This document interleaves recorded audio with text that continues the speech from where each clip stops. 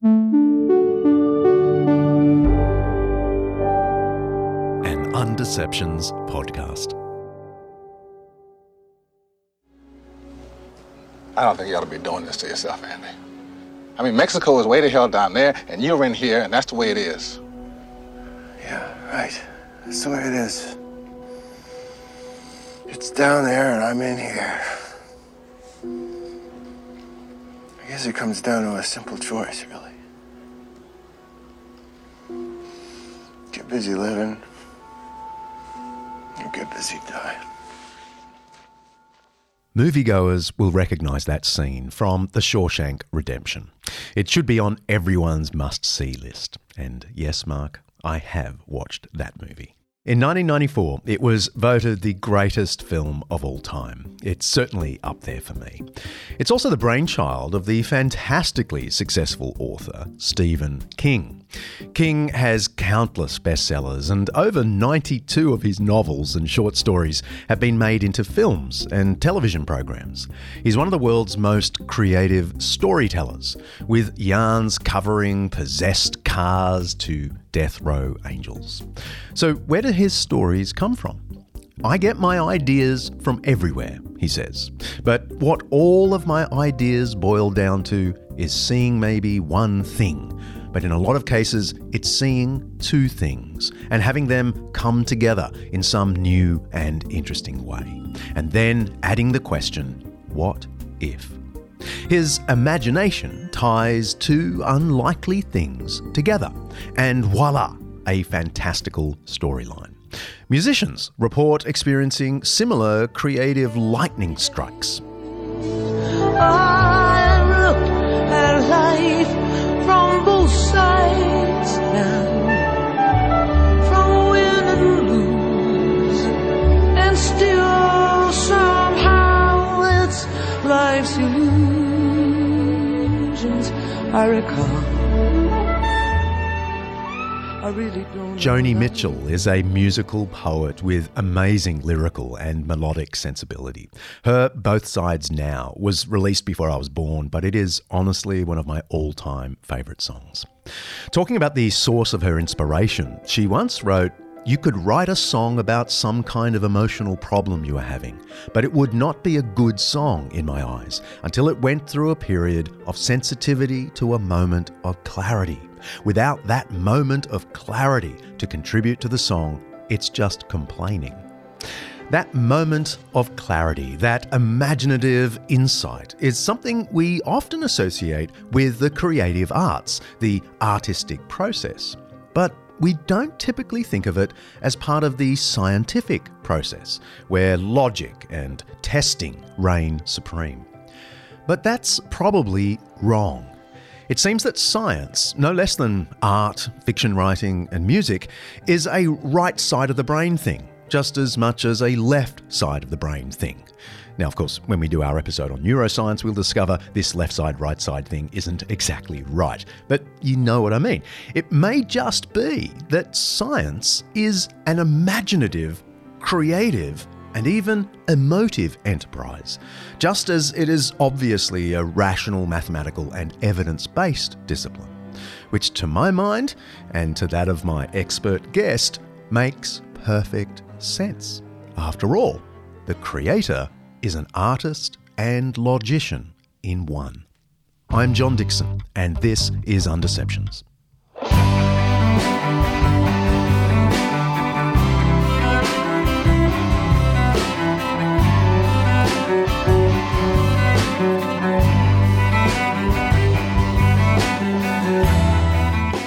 Undeceptions is brought to you by Zondervan Academic's new book, Biblical Critical Theory, by Christopher Watkin. That is quite something. Each episode here at Undeceptions, we explore some aspect of life, faith, history, science, culture, or ethics that's either much misunderstood or mostly forgotten.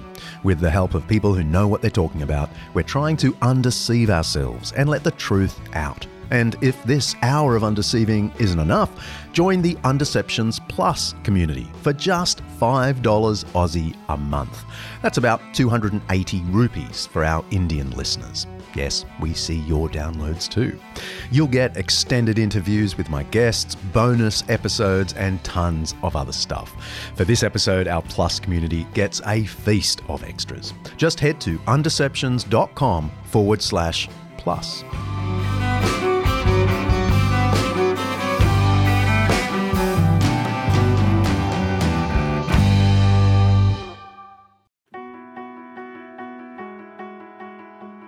This episode of Undeceptions is brought to you by Zondervan Academic's new book, The Truth in True Crime: What Investigating Death Teaches Us About the Meaning of Life, by acclaimed cold case homicide detective J. Warner Wallace.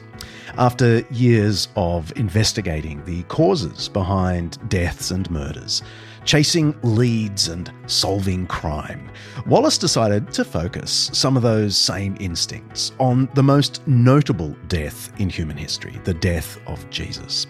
And while a few of Wallace's cases remain open, unsolved mysteries, the death of Jesus obviously wasn't one of them.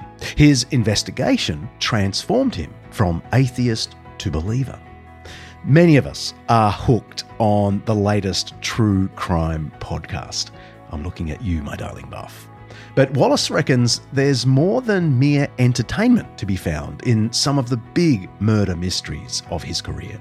The Truth in True Crime offers some of the lessons Wallace has learned about human nature from both his murder investigations and ancient biblical wisdom. It's a cool idea for a book. You can pre-order your copy of The Truth in True Crime by J. Warner Wallace now on Amazon, of course, or even better, head to zondervanacademic.com/undeceptions. Don't forget to write /undeceptions. zondervanacademic.com/undeceptions.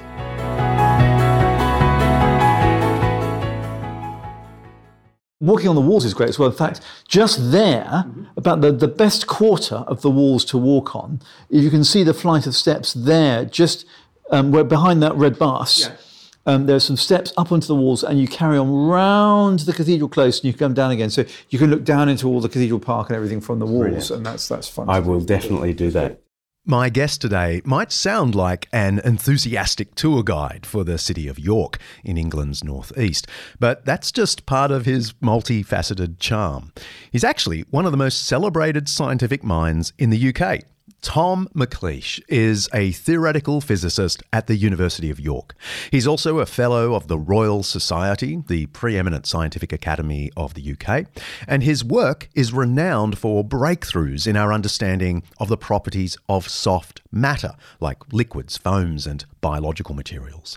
He is a nerd's nerd, a scientist specialising in polymer physics. But his formal title at the university is almost medieval, like the city of York itself. He is Professor of Natural Philosophy in the Department of Physics. More about that weird title in a moment. Tom is the author of The Poetry and Music of Science, Comparing Creativity in Science and Art. He is at the cutting edge of a new or rediscovered perspective that celebrates the imagination of scientific discovery, as well as, of course, its rationality. And a clue to his approach is in that strange title, Professor of Natural Philosophy. Can you tell us something about the meaning and the history of this venerable term? Yeah, I'm very excited and very grateful to York for doing this, because they have actually dug up the old name for physics professors, or even for general natural scientists. The word scientist, we know who invented it. It was a man called William Whewell. He was master of Trinity College, Cambridge in the 1830s, and he invented it because he thought we needed a term to pull together all these geologists and astronomers and natural scientists, and artists have a term, don't they? So let's call us all scientists. But before then, we would all have been called natural philosopher. And the ancient universities, the ancient Scottish universities and the two older English universities still preserve one of their professorial titles will be the Professor of Natural philosophy. And there's an arch in the Oxford Quad that goes into the natural philosophy. Natural philosophy, yeah. There is indeed. And it's a term that in my thinking and writing about science and the public, wishing that we could make science, as it inherently is, more approachable for people, as well as making it clear its roots within faith and belief, I've often wished that we could go back to the old word, because if you unpack the word scientist, it comes from the Latin verb to know things, scire.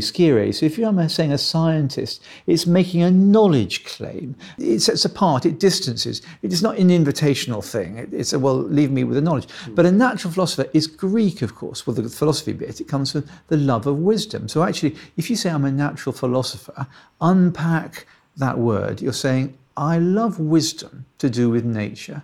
And isn't that invitational? Isn't it like, would you like to have some wisdom to do with nature too? It's much more humble and it's much more invitational.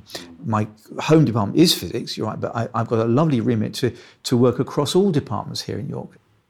Tom is a great example of the growing realisation or rediscovery that we need more than evidence and rationality in the scientific process.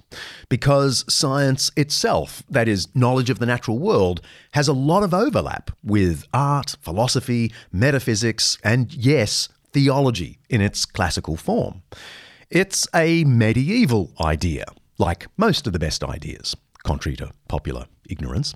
It was commonplace from the 500s through to the 1500s for the biggest brains to pursue at the same time language and rhetoric, music and theology, as well as mathematics and astronomy, all in an effort to understand the world in a holistic way. Feel free to go back and listen to episode 74, Medieval Science, for more on that. Tom is even better than the proverbial Renaissance man. He's a medieval man. And one of the cool projects he's involved with is called Ordered Universe, which investigates the scientific work of medieval polymaths. Well, they're considered polymaths now, but at the time, they were just well-rounded scholars. And one important name in this club is Robert Grosseteste. The only way we can understand the work of someone like Robert Grosseteste, this extraordinary Oxford, Lincoln, Paris, Hereford scholar of the early 13th century, great polymath, is to sit around the table with about 20 disciplines, all of which can understand a bit of what he said, and we're trying to put it back together again. Now, to answer your question about what I personally got from this extraordinary thinker of the 13th century, when we started this project, we thought, wouldn't it be lovely if we could, as I explained, help our humanities scholars in some of the technical or mathematical aspects of what they're reading. And indeed, so I think we've been able to do. We're able to point out that Grosseteste's treatise on colour is talking about a mathematical three-dimensional space, just like ours, a bit red, green, blue, where colour exists. We were able to translate his extraordinary Big Bang theory for the origin of the medieval cosmos into mathematical algebra, so we could refine it and interrogate the text in new ways, and so on. What we didn't expect is that just about every medieval 13th century treatise we've looked at colour, light, rainbows, comets, the motion of the planets, and so forth. At some point, one of the scientists said, that's an interesting way of thinking about it, or that's an interesting question. Has anyone ever followed that up? And it turns out they haven't. So this first part of science that people forget, the inspirational formation of the question, the imaginative step into new science, we've got 10 times now, not just once or twice, from medieval texts. So the answer is, one of the answers to your questions is, it's given us at least 10 pieces of brand new science, or the starting point for them anyway. That's the benefit of scholars across the range of disciplines working in cooperation. They put back together certain important insights that have been pulled apart in our modern atomistic approach to knowledge. And one of those insights is the way creativity and imagination, right alongside rationality and evidence, undergird science. Certainly undergirded the medieval science of someone like Grosseteste. But Tom says he's had glimpses of it in his own specialty of polymer physics. I asked him about one of his imaginative scientific breakthroughs. We know that polymers are giant, like tiny strings. If we were to drink Alice in Wonderland or eat the mushroom and dive down, become a million times smaller, we would see a stringy soup of strings, right? But of course, one thing you can do with strings is tie knots in them, or you can join strings in different ways to make nets or networks or different shapes or topologies, as the mathematicians would say. And here's the thing. Some very clever chemists had managed to make fluids, starting with fluids each of whose molecule was a long, single snake-like string. They'd managed to turn each of the molecules of fluid into something that looked more like a starfish. In other words, it had 3 or 4 or 5 or 6 arms, each of which radiated from a central point. They're all very wiggly, very tangled strings, but nonetheless, they were each these sort of star-shaped. And when you make a fluid out of those, that fluid can have a viscosity, a thickness, gooiness, a gloopiness, which is 1,000, even 1,000,000 times that of the same chemistry, same fluid, simply whose molecules are simply snakes rather than starfish. So it's nothing to do with the chemistry, not to do with the forces, nothing. It's just purely the mathematical shape of the molecules. And this was the problem to understand. And it turned out that we thought we could understand it, because you can think what the snakes do. The snakes wriggle along like winding up spaghetti or noodles from a plate. And they can escape and let the whole fluid escape from being trapped and tangled with their neighbours, and the whole fluid can flow because of that. And that's what starfish can't do. Their arms get tangled with each other and they can't move. And in fact, the only way they can move is to sort of draw their arms in. And you have to understand that all these molecules they're not alive, but they're wiggling around all the time because of heat. Heat, another great payoff for the molecular theory of matter. Heat is just explained not as some additional substance, but just as the random jiggling about of molecules, and the hot stuff jiggles faster than cold stuff. Right, so they're jiggling around all the time. We were overestimating how, bizarrely, if you could, we were getting billions and trillions times more viscosity, and that was when my PhD supervisor and I were stuck on this problem.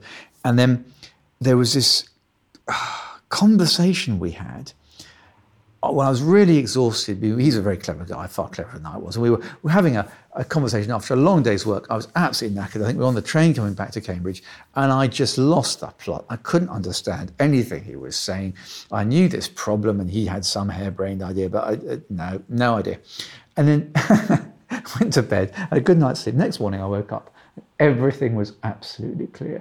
I knew what was going on, that these were sort of self-dissolving molecules, that as each one gave a little bit of freedom to all the neighbours, they would give their freedom back.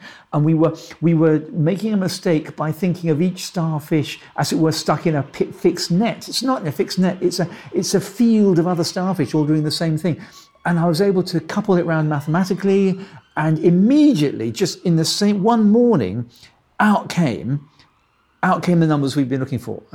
So we had this. And but the thing is, you saw it in your mind's eye, as it were, before you I sort saw of just did the maths. I think I saw this picture of all these molecules behaving together, and each one making a bit of room for the others so they could give that room back, and the whole thing accelerating each other. And then I was able to see how we could represent that in mathematics, so we could turn that into numbers. What happened on this night is that although I had not consciously understood what my colleague was saying, there must have been an unconscious level to which the words sort of like sunk. From the surface of the ocean of my mind, they'd sunk to the bottom, and they'd formed and gelled and linked together there, and the next morning had floated back as a connected, created thought to the surface. And plenty of scientists are forwarding their fields through imagination.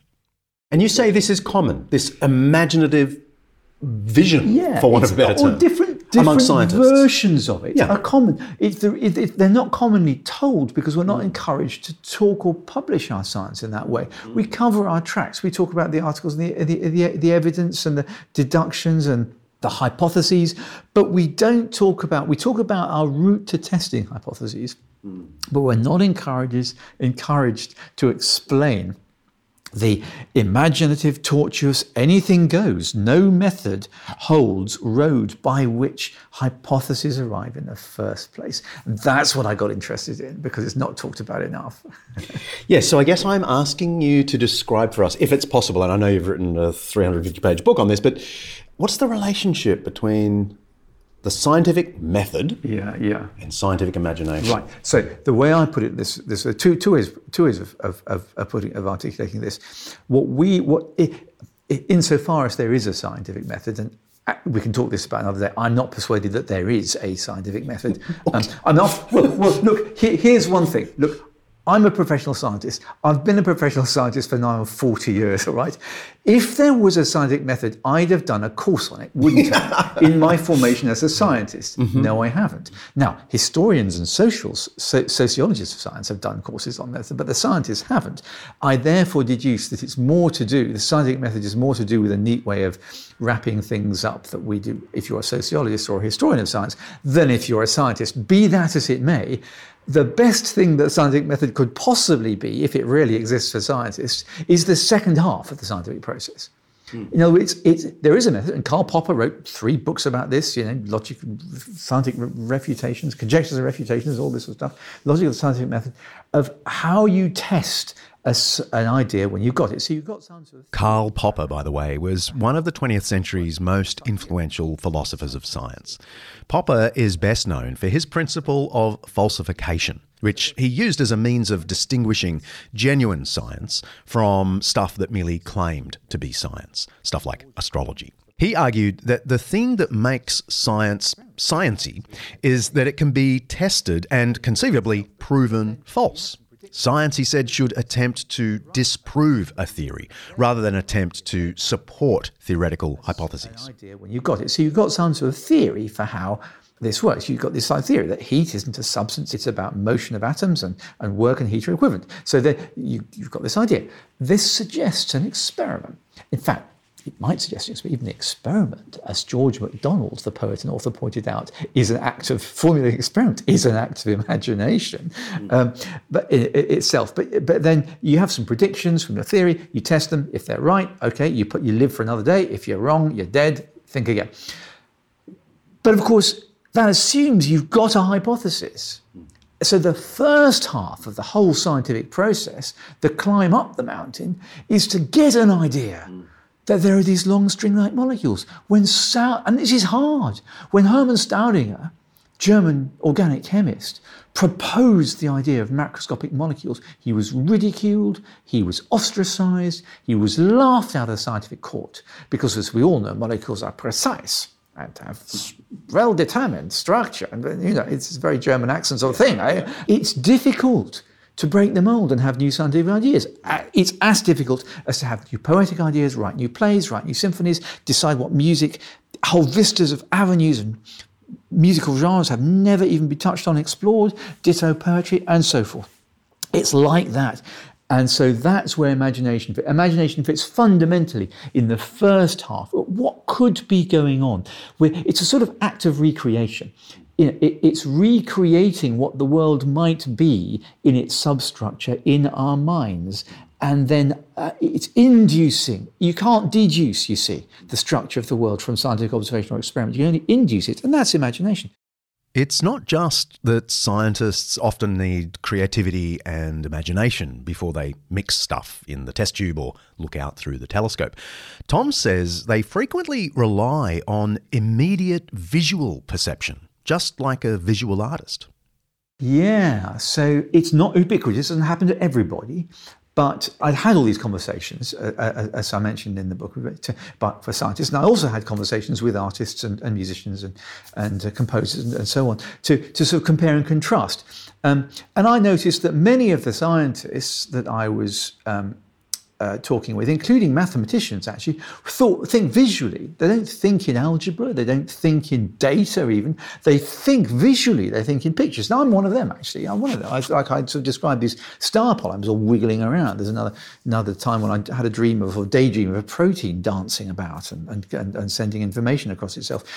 So I think visually too. Not all scientists do, but those that do conceive their landscape, be it two-dimensional, three-dimensional, or at least they use the very, very similar language to the way that some of the creative artists, artists talk about their creative process. They'll sometimes draw outlines. We're right outside York Art Gallery as we're speaking, and the exhibition on at the moment is a recent discovery of Gainsborough's sketches that were never thought to. Literally, they've been attributed to him for the first time just last year. It's a wonderful discovery. Thomas Gainsborough was a leading portrait painter in England in the late 18th century. I'd never heard of him before Tom mentioned him, but I looked him up. Oh my goodness, he's amazing. He was known as one of the most inventive painters of his time, and he was the only grand portrait painter of the era to pay special detailed attention to landscape. His painting, Mr. and Mrs. Andrews, has been described as a triple portrait of Robert Andrews, of his wife Frances, and their beautiful land around them. Actually, there's a lovely dog at their heels, so it's maybe a quadruple portrait. Google it, it's really quite something. Anyway, back to Tom's actual point. Last year, it's a wonderful discovery. And he made sketches, and some of them are even half completed. These sketches he made for his landscapes. And you can see what he does. He takes a piece of charcoal and he draws the outline of his trees, just the outline, jagged outline, and trunks going down, the leaves, and then the outline of the rocks. And then he'll fill in the detail afterwards. Not all artists, but many artists do that. I met composers, actually, who compose visually.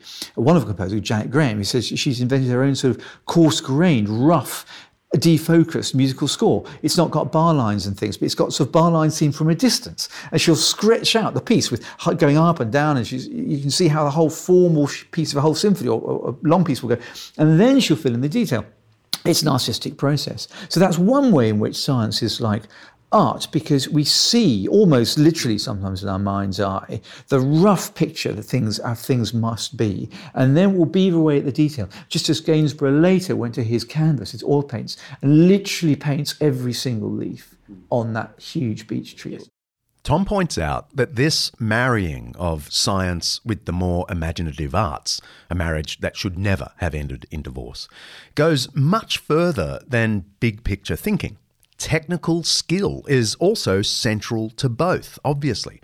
Well, to good art anyway. And that brings us naturally to one of the other great art forms that's very much like science, music. But we get to music by way of Fermat's last theorem.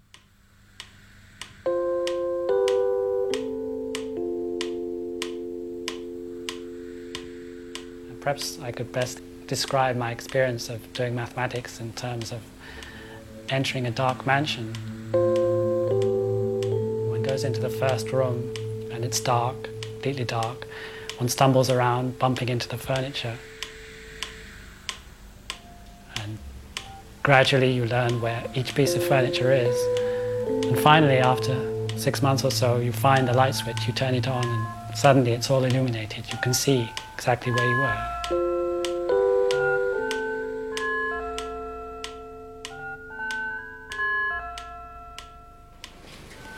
At the beginning of September, I was sitting here at this desk when suddenly, totally unexpectedly, I had this incredible revelation. It was the most important moment of my working life. Nothing I ever do again will. Sorry. I love this. A Princeton mathematician brought to tears by a moment of mathematical insight, a revelation. Tom starts his chapter on music and mathematics by describing the scene we just heard. It's from the 1996 BBC series Horizons, and it features the mathematician Andrew Wiles from Princeton and then Oxford. He recounts the moment when, after months of effort and a lifetime of pondering, he realised the flaw in his first attempt to prove Pierre de Fermat's celebrated last theorem. The mathematical problem Wiles solved had been lingering since 1637, famously bedazzling mathematicians for more than 4.5 centuries. In the BBC scene, the producer freezes the frame on this prize-winning professor who's overcome with emotion over a piece of mathematics. How can maths be so beautiful, asks Tom. How can it evoke such depth of emotion, almost spiritual ecstasy? Music, on the other hand, is something we completely understand, giving us goosebumps and making us cry. Like Julia Roberts crying at the opera in the 90s rom-com Pretty Woman.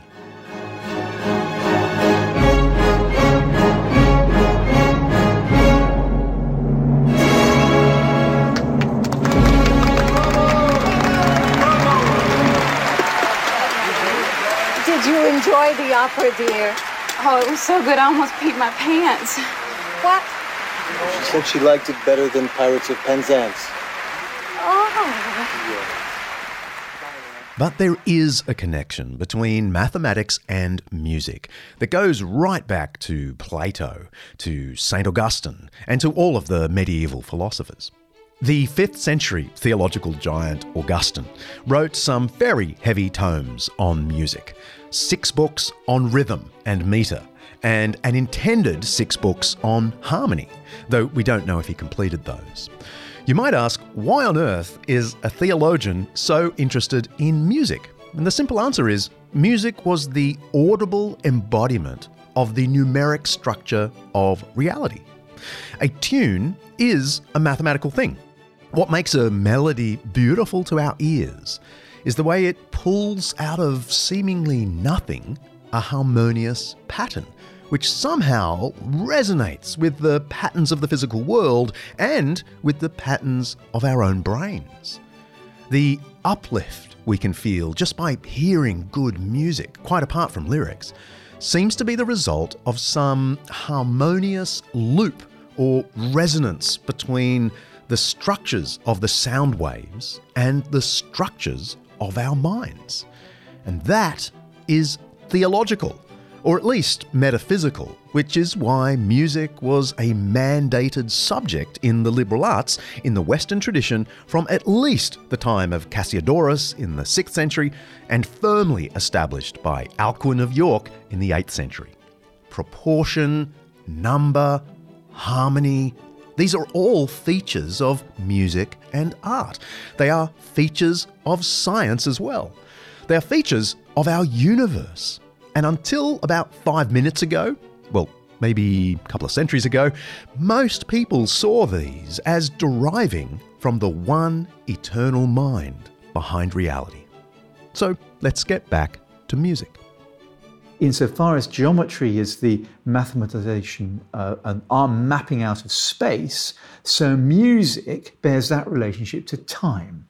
1, 2, 3, 1, 2, 3, and interval and process, and music was the formal exploration of time, which is of course why there's also a strong link between music and astronomy, because the heavens were also, if you like, God's given, or the cosmos' mapping of time, the regular cycles of seasons of the day and the year and the lunar month and so on. So once music is our human creative mapping out of time, there's obviously also a link between music and astronomy, which is God's mapping out of the regular. And of course, harmony is mathematical, melody is absolutely mathematical, you get it, resolution is mathematical. Yeah, that's the point. Not just in, so if you like, mapping out time is the additive arithmetic of time, but harmony is the proportional arithmetic. So a fundamental note, you pluck a string, dong, and you then make the string half as long and you get dong, it's an octave, bom, bom, it's a whole octave above. And then you make it a third, then a tam, bom, bom, you get a perfect fifth. And all these wonderful intervals were known to bear mathematical relationship to the lengths of the pipes or the strings that produced them. So you can understand how music and mathematics together led to the mathematization of the world, which is what we do in physics today. So right at the core of where we are. Professor McLeish is a huge fan of Robert Schumann, the 19th century Romantic composer. He makes Schumann an object of comparative study in his book The Poetry and Music of Science. He argues that in his prolific work, Schumann is exhibiting two of the constant themes we can see in any radically new idea, whether in art, science, literature, or music. The first is the forging of connections between two distant streams of thought, and the second is what McLeish calls the power of creative duality. Stay with us, it'll make sense in a moment.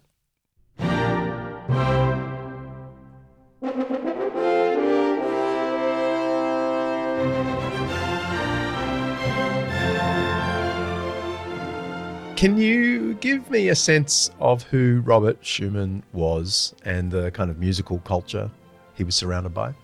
We think of him as a romantic composer. That's romantic with a capital R, alongside people like Brahms and Liszt and some of the later romantic composers. Some people even distinguish and call it the late romantic period. Then you have people. That's my friend Kirsty Beilharz, a former professor of music, sonics to be precise, who, after completing her second PhD, just because, now works as a theologian, musician and philosopher at Excelsior College in Sydney. She is the biggest music nerd I know. You might remember her from season 3 in the amazing episode titled Creations Music. She's the ultimate phone a friend for this one. Then you have people like Wagner, Bruckner, Mahler, still with the Germans at this point. And he was also very influenced by other romantics in genres of things like painting, poetry, literature. And I think that's really important to us thinking about his music. It was very visual for him and quite poetic. So I'm fascinated with this description that you've built up of him being romantic in that capital R sense. He's integrating poetry, and yet I'm told it's highly mathematical, that there's mathematics at play. I mean, I know there is in all music, but Tom McLeish sees a sort of mathematical brilliance in it as well. Yes. Well, I think this is also his looking back towards the Baroque.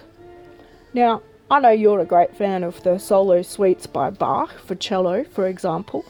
A lot of people are familiar with the 2-part or 3-part inventions of J.S. Bach for the piano. And when you look at the way that music like that is inventive, their solo instrument works. It's not by grabbing for lots of colours and textures through a diversity of instrumentation. The way that this melodic complexity and interestingness and inventiveness is created is through structure and form. And that's where I see the link to the mathematical side, or the geometrical side in particular. So mention of proportion and shape. I think shape, pattern, proportion are actually the mathematical criteria that are very interesting here in music. So when you listen to, for example, the first movement of the horn concert piece, you actually hear a very concise thematic language. In other words, there's really one melodic idea that he uses for the entire movement. But the way he achieves the interestingness is through things like, this is where the maths comes in, changing the proportions, inverting, turning upside down in a horizontal sense, like a reflection in a lake or a proportion, mirrored back to front as well, retrograde and forwards if you like, changing the amount that it's stretched or contracted, transposing into different keys, having that dialogue in space and time. So time being things like rhythm and how stretched a melody is, but space because you have the solo horns passing this melody amongst themselves in different registers, and then between the soloist and the orchestra.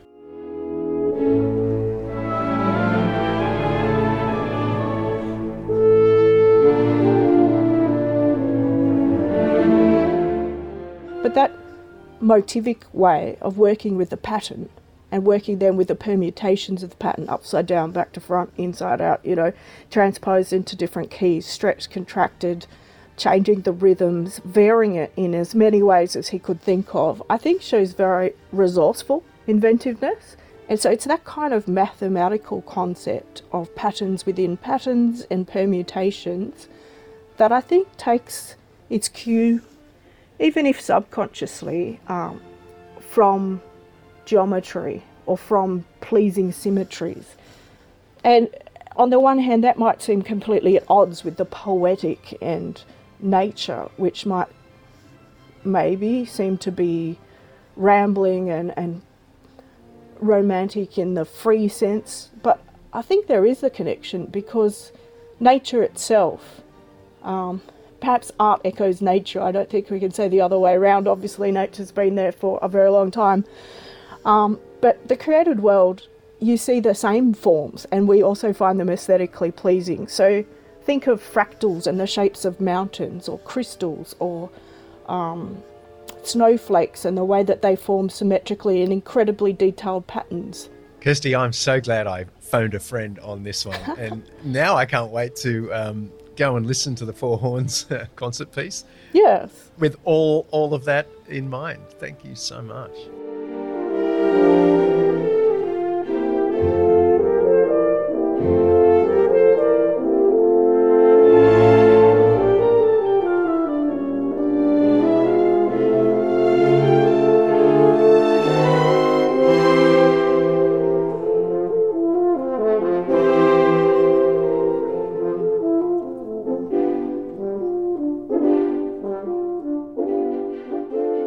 We've been listening to the Concertstück Opus 86. That's Schumann's concert piece for four horns played by the Seattle Orchestra. And by the way, that's the hidden code for this episode if you happen to be playing along in the 1 millionth download competition in August. Code Schumann. Now, classical music might not be your forte, but Tom McLeish says you don't have to know anything about music or mathematics to appreciate their shared beauty. In his book, Tom puts musical and mathematical notation side by side for the reader's appreciation. Even if you can't read either set of squiggles, you can certainly get a sense of both as elegant patterns, and that's his point. But I wanted to say, look, with a musical score, you don't have to know what a crotchet is or where F is on the stave.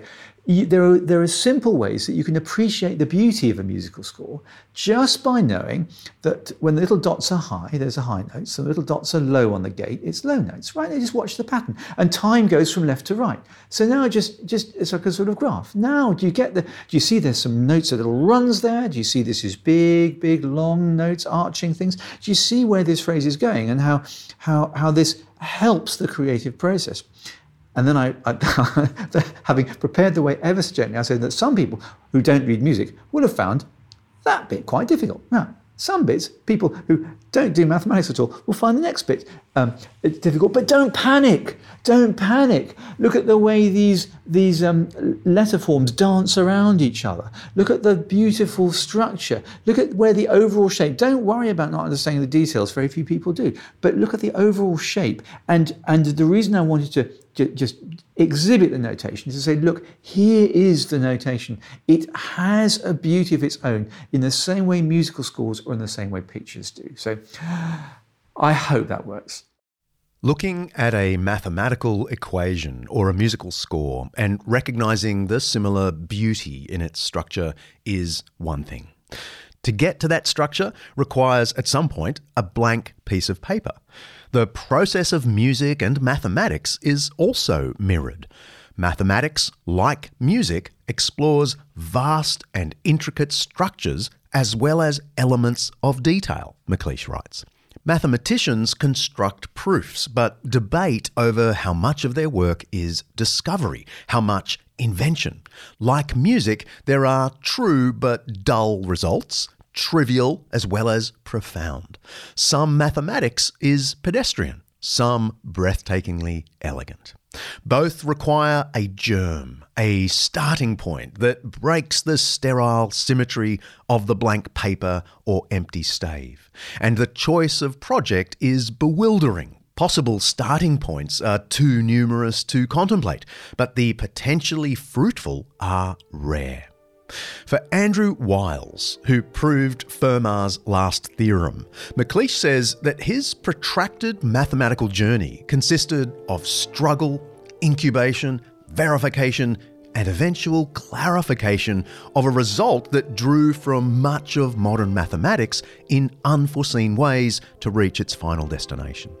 Schumann's journey in composing his concert piece for four horns was similar. He drew inspiration from the great musicians like Bach, whom he admired, but also was influenced by the romantic literary writers of his day. It was a combination of two ideas that hadn't been brought together before. Both the mathematical equations and musical scores require immense imagination. One is considered art, the other science. But really, both are arty and sciencey at the same time. And after the break, we're going to push this boat out into even deeper waters. We've seen the links between science and imagination, the visual arts and music. But what about emotion? Does emotion play any role in the scientific enterprise, as it obviously does in music and the arts? Stay with us.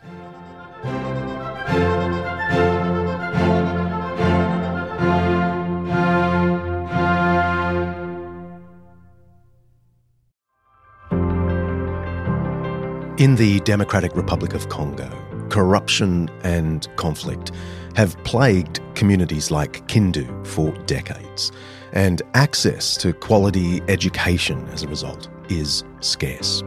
Schools around Kindu, one of the poorest parts of the DRC, are often dilapidated. They lack basic essentials like books or even teachers. Anglican Aid is looking to change that. By making a tax-deductible donation to Anglican Aid, you can play a crucial role in providing the tools and resources necessary to transform children's lives. Your donation will help workers on the ground in the DRC to rebuild classrooms, supply materials for students, and offer comprehensive training for educators. Already, there's been incredible progress. 5 schools have been renovated, with over 600 students enrolled and thriving. But there's still plenty to do.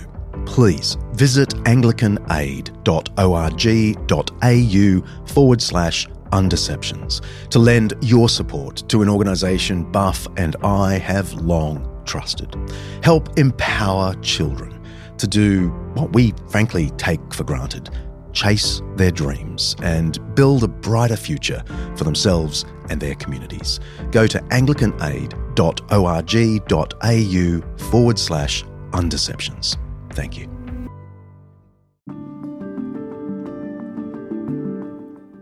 We are so grateful to our friends at Morling College for their support of the Undeceptions podcast.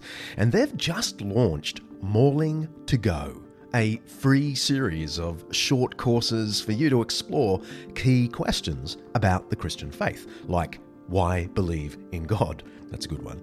How can a good God let bad things happen? Or simply, why Jesus? You can check out the free Morling to Go series and other study options hand-picked specifically for Undeceptions listeners. Just go to morling.edu.au/undeceptions. Morling, by the way, is spelled morling.edu.au/undeceptions.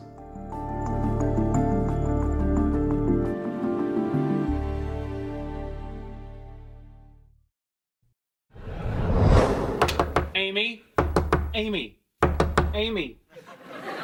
Come in. There's something I need to tell you. Wow, you look amazing. That's not what I need to tell you, but you do. What's wrong? Something incredible just happened. Remember when you were telling me about my bow tie and how a little asymmetry is good? Yeah? My equations have been trying to describe an imperfect world, and the only way to do that is to introduce imperfection into the underlying theory. So instead of supersymmetry, it would be super asymmetry? Super asymmetry, that's it! Give me your lipstick. That's the world's most popular theoretical physicist, Sheldon Cooper from The Big Bang Theory.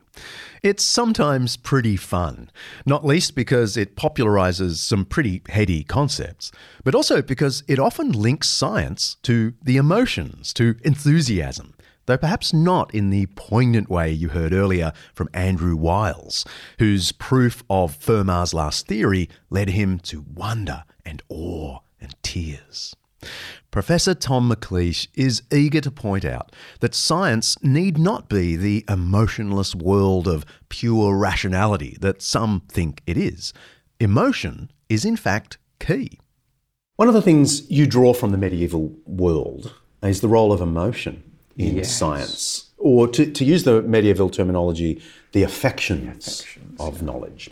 So some of my listeners might be puzzled that there would be any connection between science and emotion. Yeah. So can you help us out? You know, what's the relationship between intellectual insight and desire, emotion? Surely, absolutely. Well, this was one of my most delicious discoveries, right, doing the research for this book, because I was interested in scientists talking about their creative process, and then realizing that it was like my creative process and that was like artist's creative process. There is this. And then I noticed that everybody, when they told these stories, these personal stories, whether they were poets or whether they were mathematicians or astronomers, would inject emotion into the telling of it. I mean, actually, sometimes they would weep. It's a recapitulation of what they'd known before when it first happened. It's that sort of shadow emotion. But in any case, all of them described different emotions engaging at different stages with their intellectual pathway. And I thought, who's written about this? And let me sort of go back. And actually, the clearest articulation of this I found in, guess who? Robert Groff's test. Back again. There we are in the 13th century. Yo! They know about this. And they write about this affectus and aspectus, which is the affect, the emotion, and sight. It's slightly rotated around a bit, but that's basically what it is. And it's golden honesty, and it maps onto the most honest stories I've had before. So just think about how difficult it is to bring something, this miracle of bringing something de novo into the world that's never existed before, whether it's a poem or a play or whatever it is. It's hard. Yeah, it's hard work. It involves huge amounts of labour and massive disappointment and getting nowhere for ages. If that's not fuelled by desire and a sort of love, I mean, without the emotions, the most cerebral of people don't have the fuel in the tank to see things through. And of course, there are other emotions on the way. There's joy when you think you see something, and then there's despair when it all goes away in a puff of logic, and no, that's no good, and darkness of despair and grief where so nothing happens forever, and then this tingling feeling of hope, hopefulness and joy when you think, oh, perhaps there is a way through to solving this problem after all. This interweaving of the rational and the emotional challenges common ideas about the structure of the brain and fits much better with the latest neuroscience. The idea that the humanities are more emotional than the sciences just isn't right. That was honestly my prejudice. I was expecting that, and I couldn't write that. I had to write what I found, which was that the whole creative process, the cognitive or cerebral aspects, are so tangled up with the emotive or affective, you can't tease them apart. And I realised, actually, we're whole beings. Of course we are. We're whole minds. Our emotions and our minds and our rational minds, you can't be teased apart. They're part of the same thing. And in fact, you could even ask the neurology. There's some pseudo neuroscience which says, left brain, right brain, emotions are right. No, that's not how that works either. You can show that both hemispheres of the brain light up in both cognition and emotion. So I'm sorry, guys. There is absolutely no evidence, circumstantial evidence in terms of narrative or experience, or even neuroscience that points to this separation. And that's something which surely can, I hope, just retell the human story of science, because we've got ourselves into a mess. We've told a lie about science. We've said it's not emotional, it's purely logical, it's not creative. And I know this because this is what the school kids have told me, and this is why they don't choose science. And my heart breaks because we've sold them a bummer. We really have. We should be more. If we were more truthful, we'd find lots of great young people engaging with science and finding much joy in it. And am I right that in this 13th century model of affections and cognition, they're recursive? Yes. That is, the affections do have to be schooled by knowledge, and knowledge has to be directed by properly schooled affections. Yes, yeah, and it's not only are they mutually schooled, they're also moral. There's a whole ethical dimension behind this kind of because desire, the Absolutely. love of the good. Right, the love of the good and the hate of the bad. So hate is an important emotion as well. So the role of hate is to drive us away from what is bad, and the role of love is to attract us towards what is good. And then we also rationalize what is good and bad. So there are ways in which we can rationally direct our emotions. We need to be mistresses and masters of our emotions in order to live full human beings, not only as individuals, but in families, societies too. But our emotions need to energize and drive our cognitive facilities too. This leads to what some will think is a controversial question. This idea of the love of the good raises the question of the purpose of science. I mean, many people say science doesn't have a telos. Yeah. It only has a hodos, a way, a method. Yeah. I know you don't agree with that. So what is the purpose of science, Tom? Well, of course I have to think about I wrote The End of Science, pun intended. I love the word end, meaning both telos, being the end of the road, but also the purpose, the end of where we're going. And so I wanted to explore this very much. And the reason I wanted to explore this is because although purpose has been kind of driven out of academy in the last, generations, you're not supposed to talk about purpose, whether you're a humanities scholar, whether you're a scientist. And even biologists have particularly developed, because evolution looks so purposeful,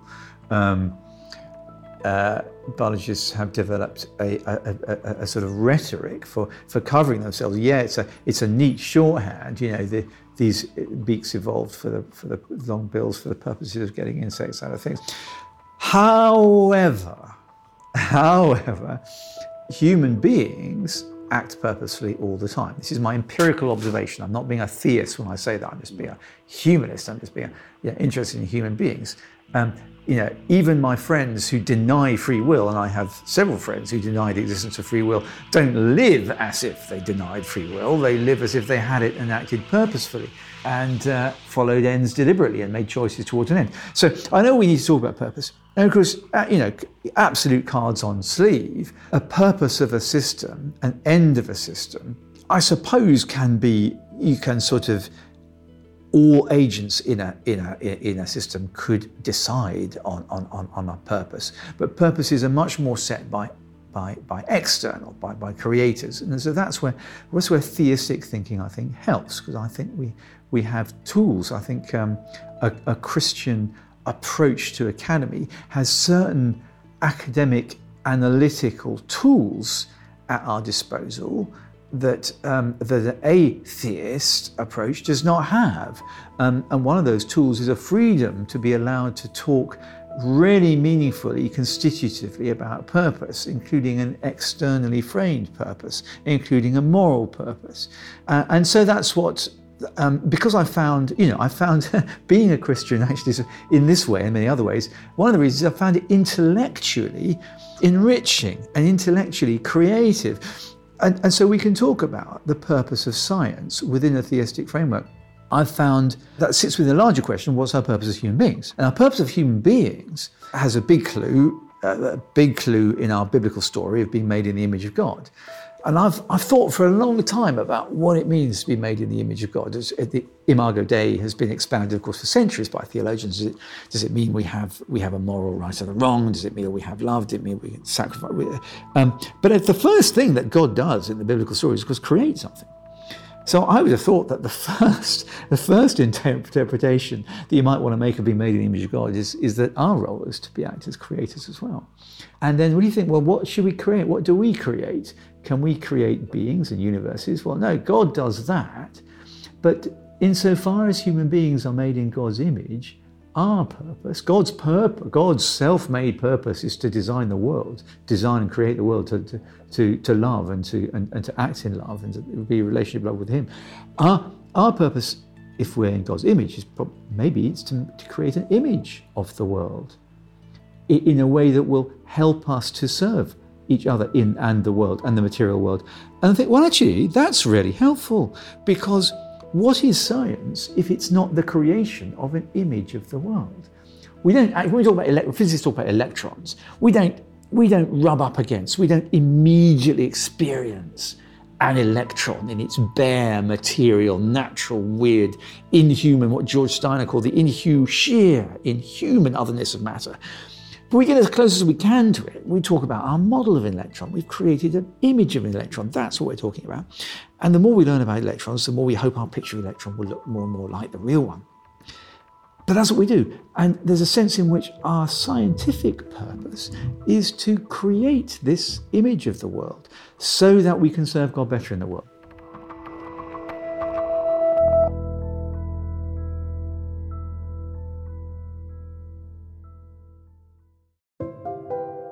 The Book of Job, chapter 28.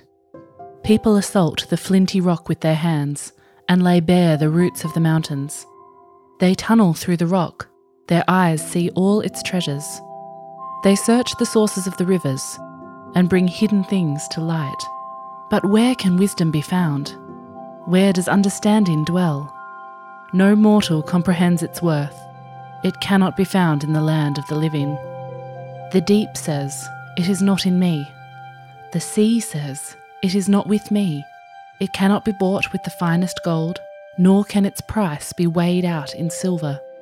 It cannot be bought with the gold of Ophir, with precious onyx or lapis lazuli. Neither gold nor crystal can compare with it, nor can it be had for jewels of gold. Coral and jasper are not worthy of mention. The price of wisdom is beyond rubies. The topaz of Cush cannot compare with it. It cannot be bought with pure gold. Where then does wisdom come from? Where does understanding dwell? It is hidden from the eyes of every living thing, concealed even from the birds in the sky. Destruction and death say, only a rumour of it has reached our ears.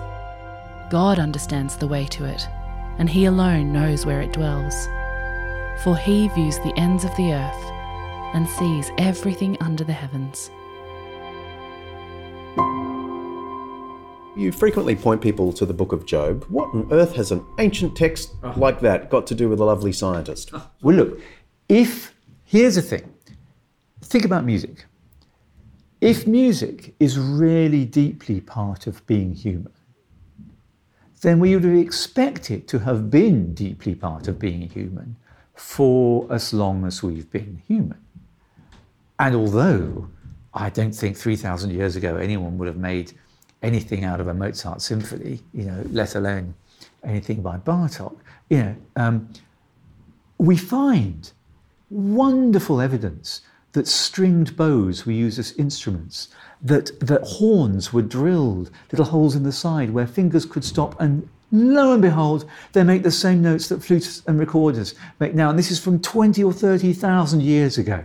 So music, because it's so deeply human, becomes identifiable in the past as not as the music we know as we play music now, but on the journey towards it. So, you know what I'm going to say. If science, or what we call science now, by another name in different ages, is so deeply human, it drives us to look into the structure of the world, to create this image of it. It's part of what we mean. You'd have expected that same drive to appear, yes, in different forms, but also on the road to science we have now in different ages, and so it proves to be. So the Book of Job is to science what that ancient reindeer flute is to music I think. And therefore, it is of interest to scientists to know where our scientific drive comes from. Job 38 to 42, which is, I think, the most beautiful, extraordinary deep nature poem and all of the coming out of all of the ancient world, is doubly significant for science because it's a poem whose every stanza is a question. And as we've talked about before, it's questions, the imaginative questions, which are the axe strike that chips the rock in the right plane or that cuts the wood in the right plane. The creative question is the important step in science, not so much the answer, which follows later. So questions are do you know where the hail and ice comes from, the storehouses of light? Can you command the day to dawn? Do you know the laws of heavens and can you apply them to the earth? That's a question in Job 38.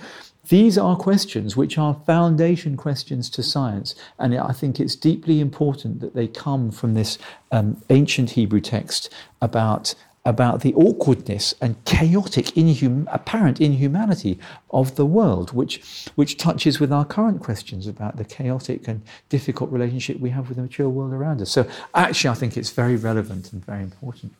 Tom has a passion and affection, in the medieval sense, for opening up science to everyone. For him, it's almost like a religious mission, as it was in the Middle Ages. He speaks of science as a palace with many entrances. He tells me that he first picked up this idea from Andrea Wulf, who received a prestigious award for her biography of the German scientist Alexander von Humboldt, titled The Invention of Nature. The Royal Society, we have a book, a science writing book prize every year. And you can imagine it's a bit like the Oscars, 4 contestants and they read 10 minutes from their books and then Brian Cox gets up with the envelope to a great, flashing lights and sound and the winner is Andrea Wulf for Inventing Nature. The winner is Andrea Wulf. Then we have the Prosecco afterwards, and I go up to Andrea and say, congratulations. She said, who are you looking forward to telling about this award? And she said, I'm looking forward to telling my German chemistry teacher, my former school teacher, who's still alive. She's a very old woman, but I want to tell her. And I said, well, Andrea, that's lovely. And she said, no, it's not. It's not nice at all. Because this was the woman who told me I was a stupid little girl. I would never understand science. I should write about cookery and gardening and stick to those pursuits. And she said, yeah, you said it's true that I had it difficult at school, but I know I can understand science because I've had to understand Humboldt's very subtle science. And then she said this beautiful thing. She said, science is like, she said, a beautiful palace. She said, with hundreds of doors. But, she said, at school, she said, we only show kids one door. And we can't go through that door. I could go through another door, which was writing biography. And, since then, I said, well, one of my purposes is to hack the thorns away, from those other doors and to find other doors into the palace of science that other people can go to that aren't just the usual school course.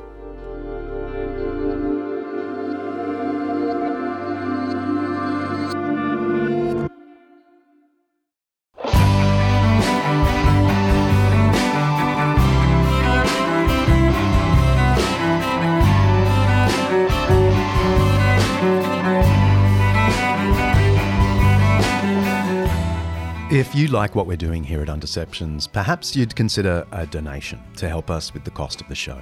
We have our Undeceptions Plus program, which you can find on our website. But if you don't want all those extras and you'd like to just give us a one-off donation, I'd really appreciate it. Just go to the website, undeceptions.com, and you'll see an oversized donate button. We're always looking at ways to expand and improve this show, and what you contribute really does make a difference, and I appreciate it. Next episode. Well, it's this season's Q&A, and you've served up some of your trickiest questions ever. Why is Israel so special? Why won't sin get in the new creation just like it did in the first creation? If God knows everything, why bother praying? How do we square dinosaurs and the Bible? Plus tons more. In fact, I'm way behind telling producer Kaylee how I'm going to answer them. So maybe I'll just ad-lib. See ya. Undeceptions is hosted by me, John Dixon, produced by Kaylee Payne, and directed by Mark Grossist Hadley. Editing by Richard Humwee. Social media by Sophie Hawkshaw. Administration by Lindy Leviston. Our online librarian is Siobhan McGuinness. Undeceptions is the flagship podcast of undeceptions.com, letting the truth out.